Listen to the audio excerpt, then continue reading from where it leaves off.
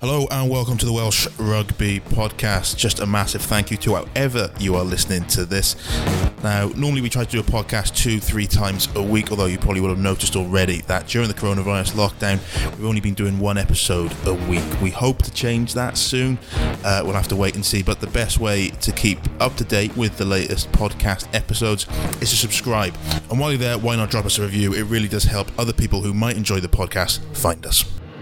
Hello and welcome to the Welsh Rugby Podcast. We're recording on a new day. This is going to be the day for the podcast moving forward. We're going to be coming out every Monday, so start your week off in the best possible way. I'm Ben James, and as ever, I am joined by Simon Thomas. How you doing, Simon? Well, it's sunny outside and I'm inside, so let's hurry up and get it done. My thoughts exactly. We got a bit to cover on the podcast today. Plenty about TV deals, which seems to have dominated headlines, and we have some actual rugby to discuss. Looking forward to the weekend. This European match is on, but let's start then with the stuff, the aforementioned TV deals. It certainly has dominated headlines and discussion in the last few days, hasn't it? Yeah, it's kept my my Twitter feed very full. My inbox has been full with varying opinions. I suppose you can only have your own opinion, can't you? I've expressed mine. I just felt that on various grounds, the Amazon deal was one that couldn't be turned down. I just felt that at a time when rugby, but in particular Welsh rugby, is facing such a massive financial shortfall because of the coronavirus pandemic, plus £20 million at a time when players and staff are taking 25% pay cuts. I just think, it would have been unacceptable not to go for the highest bidder. It's interesting, since we sort of done the original story, there's some figures started to come out. I see that one figure was estimated as a £15 million deal with Amazon. Now, obviously, the concern was expressed, and people are entitled to their opinion. As the general viewpoint about the negative aspect of Wales rugby matches going off free to air.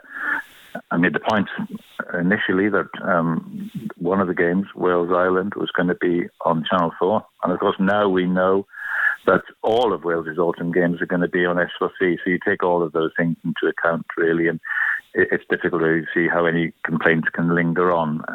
Perhaps some people might have a general concern of the principle of paywall TV, but undoubtedly, at this particular time, this particular deal, it was the right thing for the Six Nations Committee and the Welsh Rugby Union as part of that to agree to. Because there's been a sort of couple of debates, hasn't there? There's been a lot of people who are upset with the fact that it's Welsh rugby matches that are going off free to air, and that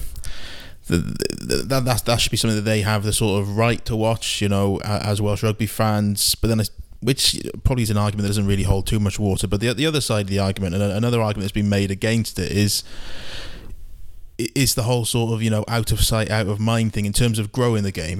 People always point to cricket back in 2005, the Ashes tour that was on BBC, and how that's fared since that's gone on pay TV, and that's probably the more sensible argument, and the one that makes a better point, isn't it? Is whether taking too much rugby off free to air and putting it on pay TV sort of kills the reach of the sport. Yeah, I mean, there's two sides to it. I mean, the entitlement side of it doesn't really wash the meat, to be honest, because at the end of the day, rugby, international rugby, is entertainment, and it's entertainment that costs a lot of money to put on.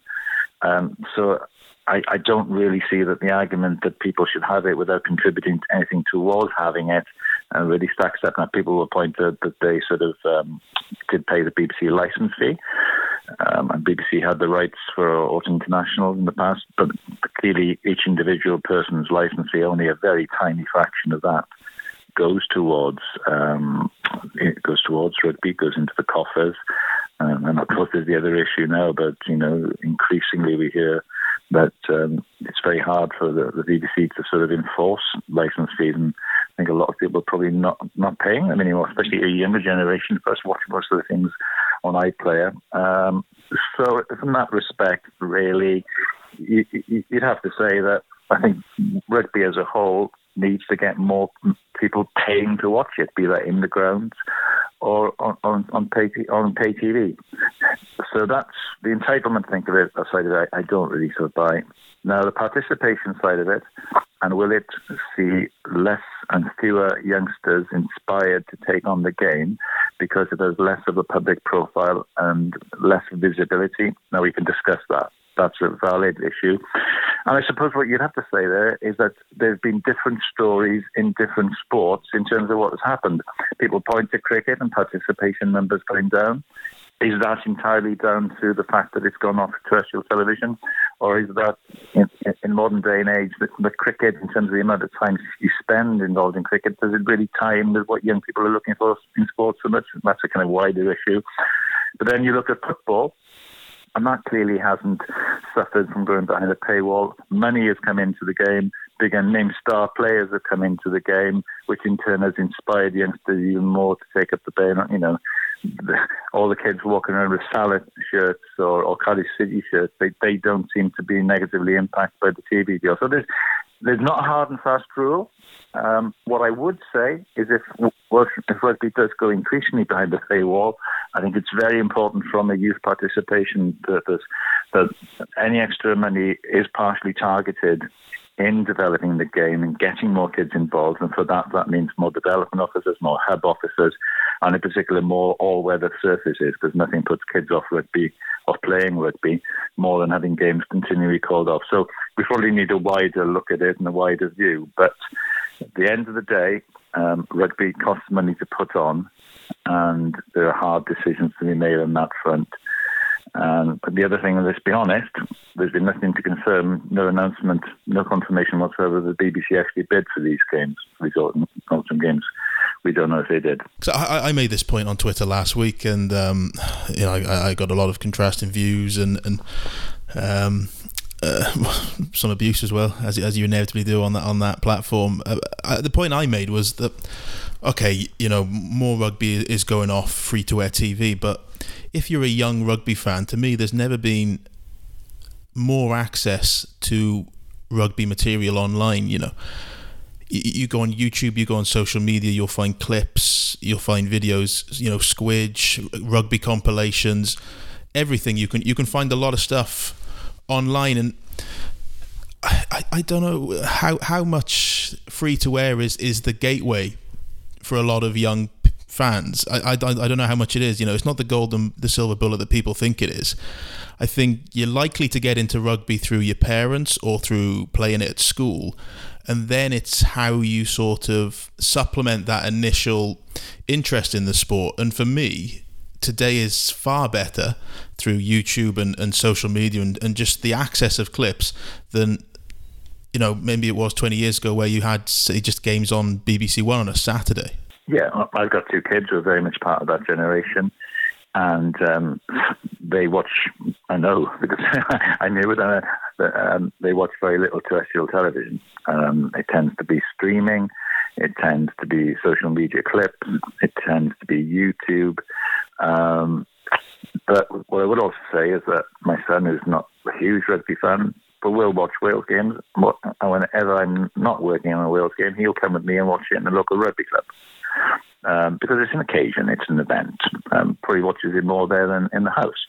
So again, I think that's an important thing, as well as focusing on the funding for youth development. I think if we were to go fully beyond the paywall, it would be great if we could see some kind of subsidised deals done for Welsh rugby clubs to encourage people who haven't got free-to-air television to go and watch the games there, which kind of builds a connection with all ages for their local rugby club, and also see the income coming into that club. And I think this is the kind of wider thinking that we need to have, I believe, and realizing why we need to bring in the money, but also how can we ameliorate the situation so it doesn't have a negative impact. If you look at cricket in particular, I think they suffered because it virtually went off terrestrial television altogether for a period. Hardly any highlights programs.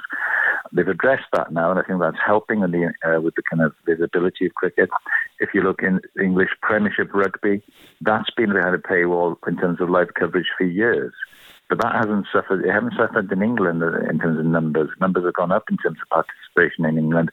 And I think that the highlight show, the excellent highlight show, with Dave Flatman and Mark Durden-Smith involved with previously Channel 4, now Channel 5, that's been important. The same way as Match of the Day is important. So that's why prior to the SLC thing being announced, it was good to see that Channel 4 are going to be showing highlights of the Autumn Nations Cup. So it's really about a balance and developing that balance moving forward about how can you bring the money in, but also not see the game disappear from the wider profile and the wider perspective of the viewing audience. I suppose another gripe that people have with the Amazon deal is, it's $7.99 a month for Amazon, which isn't a massive figure. Obviously, that sort of depends on the individual, but it's the fact that there's another channel. It's coming in. So you've already got, if you are a Welsh rugby supporter, you might be paying for Premier Sport, which is anywhere of £80 to £90 a year. You might be paying for BT Sport if you want to watch Champions Cup or Premiership Rugby, which is again £20, £30, £40 a month. If you want to watch the Lions tour, you've got to have Sky. Again, that's £20 on top of a Sky contract. And now Amazon it's another thing, and it's just the amount of channels, isn't it? With the rights are spread fairly thin. You could almost do with them being pooled. Yeah, I think that's a very valid point. It's another one that I think, when I've seen the issues that have been raised, that's one of the ones I can say, yeah, I can see the issue there. And I do think that moving forward, potentially the arrival of CVC, the investment company in rugby, could help on that front, because they're becoming involved in the Gallagher Premiership, they're becoming involved in the Pro 14. The suggestion is they're going to come involved in the Six Nations as well, and they've got commercial involvement in the Champions Cup. So what you would think, realistically, as we move forward, perhaps into the 2022 era, that we're going to see a kind of bundling of rights, so that they will be doing a deal across those tournaments. And you would think that would probably lead to a reduction in the number of overall broadcasters, which would simplify the situation and appease some of those concerns. Because I think that's always the sort of thing is these things can be quite burdensome and cumbersome, can't they? You even trying to find the prices for Sky Sports yesterday was a logistical nightmare. It took me the best part of an hour and a half, just sort of going through all these different packages and deals. And I mean, ultimately, the silver bullet would almost be like a Netflix, wouldn't it, for rugby rights? I don't know. Yeah, that's right. I mean, it depends. Amazon, clearly, it's interesting. Look, this is very surreal, this Benjamin, because I'm looking out my window and then there's an Amazon Prime van just pulled up. So I don't know if it's for me. Probably not. But the interesting thing is how long-term are Amazon in this for?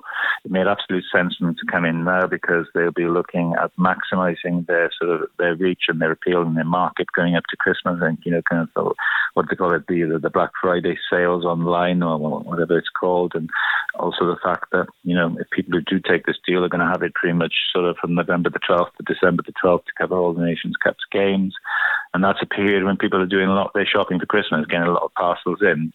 Who are they going to use? If they've got Amazon Prime, they're going to use Amazon. So, it's $7.99 for that deal, or just $5.99, I think it is for the just TV package. So it's a win-win for them. You can see where they're going to do it. Now, will they be looking to stay on a longer term? That's the bit that's not very clear really at the moment. You've got other players there. You've got BT. You've got Sky. But could Amazon become the Netflix of sport, of rugby? Interesting as well. I mean, doing a bit of research about how much it's going to cost pubs to show the Amazon games, because that's obviously an area where a lot of people watch them. For the last deal that Amazon did, which included a number of Premier League matches, football over Boxing Day, it was around £250, that package. Now, I think in normal times, a lot of pubs would take that, because obviously there's a lot of interest. A lot of people want to watch Wales games in the pub and have a couple of beers. But clearly this is going to be in November time, when we don't know what the progress of the pandemic exactly is going to be and how many people are going to be allowed in pubs. You've got this whole issue of cheering in pubs and the transmission of the virus that way.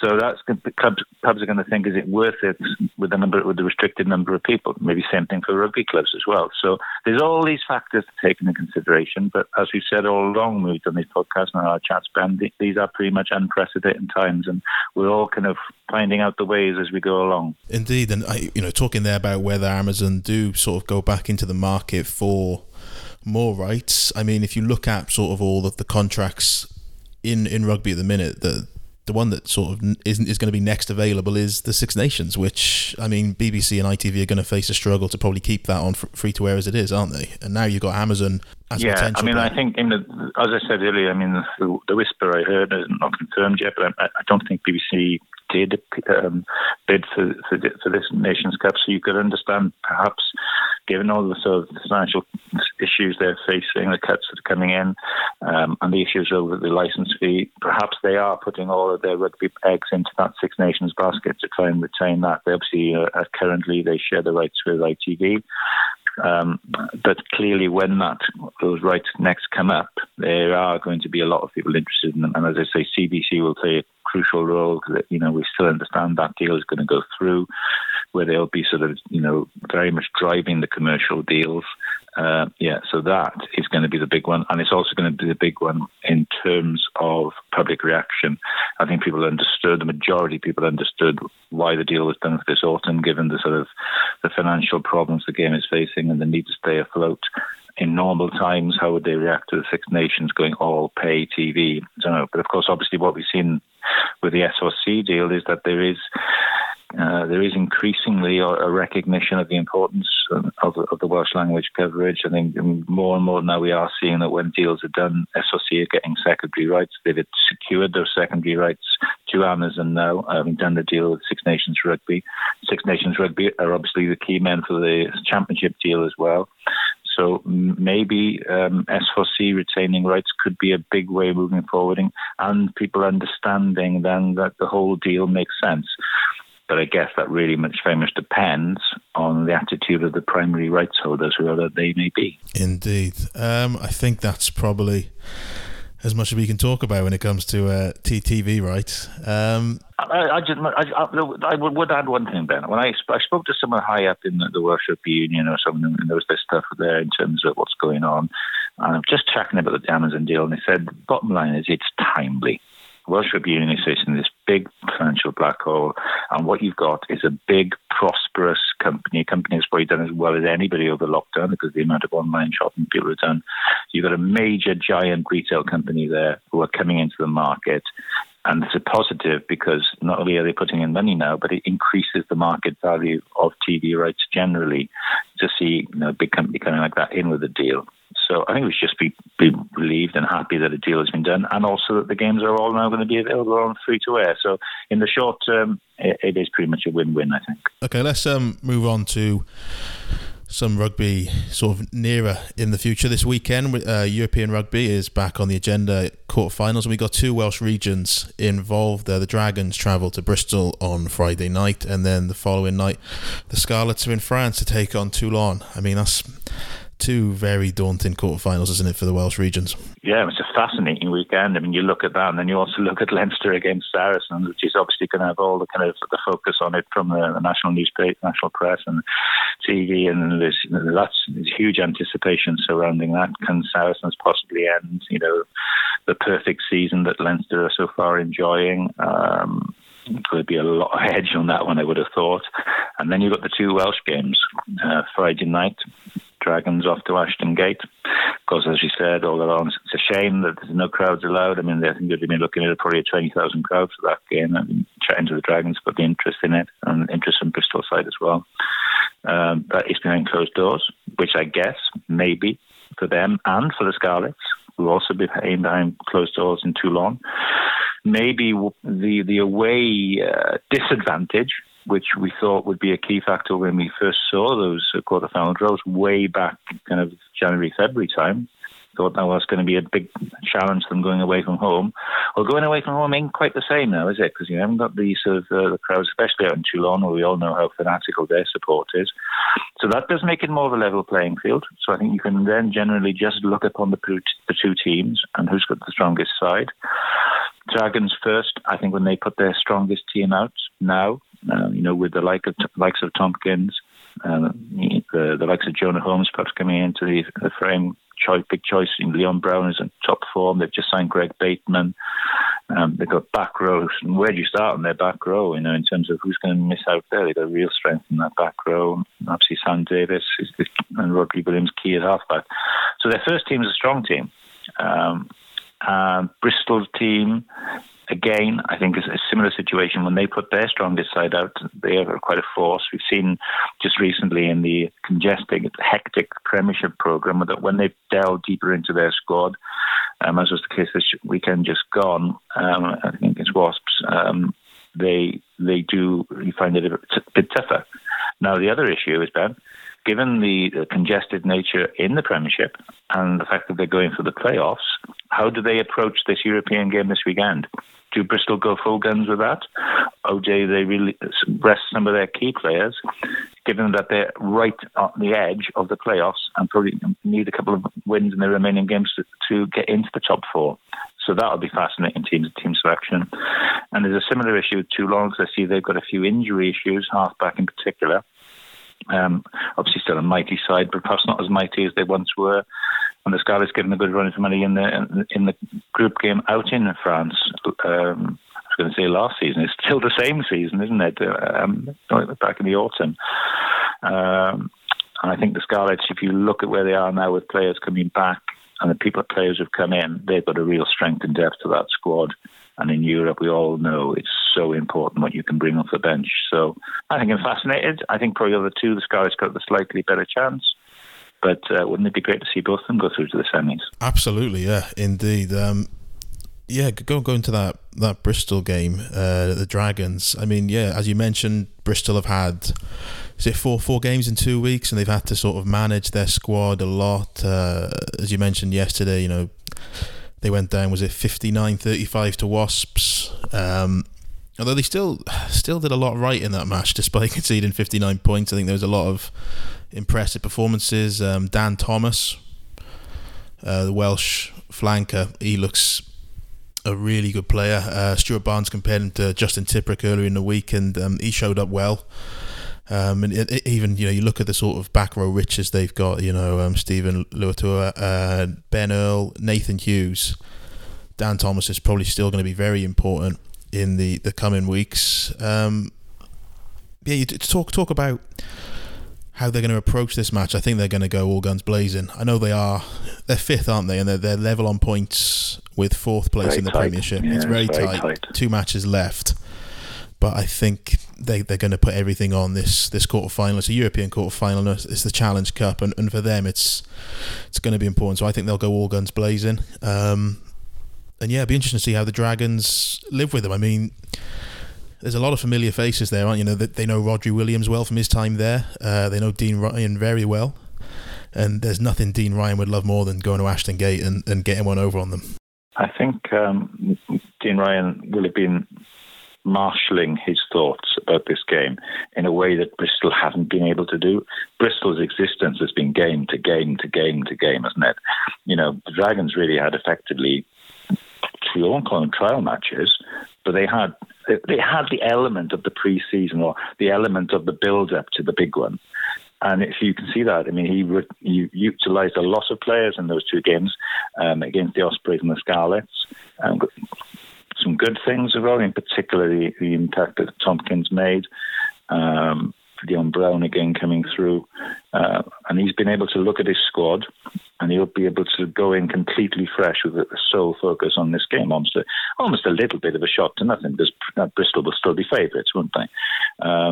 But I think this is a real opportunity for him to test just where his new Dragons are. Interesting to see if Greg Bateman goes straight, and I presume he's eligible for this game. He was certainly, when I looked at the European squads the other day, he was in the Dragons list.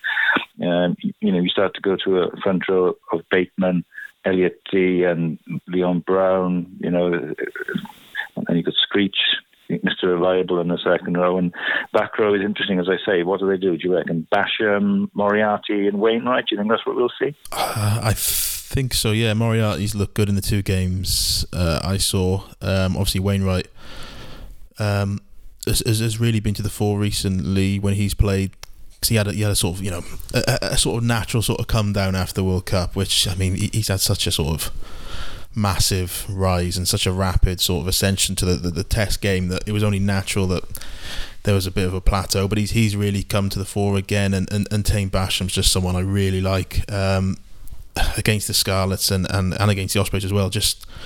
He's just so physical, and he just packs so much power into his frame, and it's going to be interesting. And we'll probably get onto the cliche with the Scarlets that they always get themselves up for European matches, but it's worth remembering sort of the Dragons' record when it comes to knockout matches in the Challenge Cup in recent years. They've had a couple of tough games that they've managed to come through, and probably against the odds, so they've got no reason to fear going to Ashton Gate on Friday night. No, I think they'll enjoy the experience as well. Massive part of it will be this control that Sam Davis brings. He's obviously been in the news again this week. Very honest in some of the things he's admitted about the Wales tour a few years ago. It's good to see that he's now confirmed as staying with the Dragons. All that's been resolved, and he's just a key man for them in the way they play the game. And I think as well, a big factor will be what will be interesting to see what they do in the back three, because Jonah Holmes obviously hasn't played for them yet. Now, do they maybe play him at full-back with Rosser and Ashton Hewitt on the wing? That would give some real attacking firepower, and then it's good. It's just really good to be talking to the Dragons and them having a few selection headaches, because over the years they have obviously struggled in terms of their squad depth, and they're not where they want to be. Probably there's still work to be done, but they're certainly in a much stronger place than they were a couple of years ago in terms of that quality throughout the squad that's starting to build up there. Talking about squad depth, you mentioned it in the podcast earlier. The Scarlets, they really do have some squad down at Parker Scarlets. Some of the positions in the team, you just wonder who they'd pick, and it's an endless headache. And places like second row and the back row, they just got some fantastic performance. People like Will Rawlins, who are massively sort of unheralded, but he's probably the unsung hero of that team, isn't he? He is. Well, over the two derbies and probably for a large part of last season, just a vital cog in that Scarlets pack. The one that I look at it now, you could almost put two Scarlets teams out. We're talking Leinster-like scenario there, aren't we? And let's be fair, in terms of playing budgets, the Scarlets will be one of the ones pushing to be the next in line in the Pro 14 after the Leinster. Their budget at the moment is probably north of 8 million, around about the 8 million mark anyway. And you do tend to get what you pay for, and it does also help when you, as with Leinster, when you have a really good production line of youngsters coming through, as the Scarlets do. So they're in a really healthy position. Hats off to their board for everything they've done there, and for the work that's been done on the development pathway. John Daniels' work, Brad Moore before now, and the coaching, and now Glenn Delaney. And obviously Pivak's era and Stephen Jones before that. They're a team in a good place, healthy. Their team selection, well, heaven only knows, because part of it is going to hinge quite heavily on the big names who've been sidelined for a little while. We're talking Rhys Patchell, we're talking Jonathan Davis, and we're talking Liam Williams. Now, our colleague Mark Orders has sort of been keeping a close tabs on exactly where those guys are at. I think Jonathan Davis is looking like he may well be involved. Not so sure about Liam Williams. We have to wait and see on Rhys Patchell as well. But while they've got strength in the key places, if two or three, ideally, even at least a couple of those came through, it does really make a big difference. But they've recruited well, and they've got people coming back well. Johnny Williams has come in and fitted in very nicely in the centre. He looks, a very solid, very tidy player. Steph Evans is right back at the top of his game. And you've always got it when you've got a guy, as Glenn Delaney said the other day, when you've got a guy like that in the side, you always got a chance, because he will just create a score out of nothing, and they'll be wanting to get the ball in his hands as often as possible. Gareth Davis, real top class international at 9 now, so there's strength there. And then up front, you got a front row which is probably going to be Wyn Jones, so Ken Owens, and I'm guessing Samson Lee, who's come, I think, back into some decent form there. Rawlins has been excellent in the second row, as you said. And then the back row, I do think a key area of this game is going to be over the ball. We've seen more and more since rugby's resumption with the new interpretation of the breakdown, how vital it is to have a really quality jackal over the ball. And the Scarlets got one of the best in Europe. They got the best in the Pro 14, one of the best in Europe, Josh McLeod. And they got a guy probably going to be on the bench, not too bad either, in Cubby Boy, in James Davis. So I think that could be an area they're really going to target. I mean, McLeod's been extraordinary over the ball, and now he's even more effective than ever over there because the jackal suddenly has a lot more rights. Get the hands on the ball, lift that ball, you're going to get the ball or you're going to get a penalty, and he's going to be absolutely crucial. Interesting to see what they do alongside him in the back row. Callum Mahoney, Kassim, Blade Thompson. What do you think they'll go for in the black row? Big? I think they'll go fairly big, just because obviously, away in France, the power game. I thought Callum Mahoney was really good against the Dragons. He gave glimpses of just what he's going to bring, which is just line busting carries and just pure physicality, which maybe the Scarlets haven't had at number 8 for some time. So does Kassim miss out then? It's tough because I think Kassim is just a massively vital sort of part of their game. I mean, I don't know quite where Blade Thompson is at. Obviously, Blade Thompson was meant to play. Could you play either Kassim or Callum Mahoney at 6? There's no reason why not. I mean, we haven't even mentioned Ed Kennedy, and he was. Kennedy. They've lost Shingler as well. I mean, Shingler would probably be the first choice 6 as well. Exactly, yeah. I mean, Blake Thompson is a quality rugby player, Ben, but there is just this issue that he has missed a lot of rugby, isn't he? Yeah. He looked like he was going to be starting this new season, come back, and then he picks up an injury just in the warm-up, and Kennedy comes in. I think Callum Mahoney will start. Oh, goodness me. I'd be tempted to go Kassim, Callum Mahoney, and McLeod. Yeah, I think so. There we go. I must get the pronunciation of his name better. Who, McLeod or? I struggle with Ben. I guess the final part of the podcast, and it's always the part that nobody likes, is the predictions. How do we think these two games are going to go? I think Bristol will probably win if they go full guns, just because they, over the course of the year, they've been one of the best teams in Europe in their week in, week out league performances, right up there in the top 2 or 3. I think the Scarlets will win. Let's go for it. I think the Scarlets will win, and I just feel that they have now the ability to do what the likes of Toulouse, Saracens, Leinster, all these sides have done over the years, which is bring absolute quality off the bench. But as I say, part of it does, I guess, hinge on which of those big gun backs, John Fox, Patchell and Liam Williams, be available. I think that will be, if they can get a couple of those in the 23, I'll go for them to win. Yeah, I think I agree with everything there. I think just Bristol have been sort of tearing defences apart at will at times, which I think the Dragons probably just struggle with. But I think they'll go there and they'll have a real good fight. They've probably been forcing things in attack too much from when I saw them against the Scarlets at Rodney Parade. They just force things too much in attack. If they can be a bit more patient at times and just let the hands and the ball do the work, they can really cause Bristol some problems. And hopefully they will. The Scarlets, last 2 times they've been too long, I think they've lost by a score on both occasions, but they've really, really been at it. And I think, this weekend, I think they'll just get over the line, especially if someone like Jonathan Davis is back. Yeah, I think what I'd like to see, I'd like to see Wainwright packing down at 8, put quite a bit of the game, maybe with Moriarty bringing the big physicality at 6, because I do think that Wainwright's dynamism and speed off the base of the scrum can be absolutely crucial, especially if they're going to be under any kind of pressure in that area. As Bristol have obviously got Sinclair's come in, and they've got some strong props there.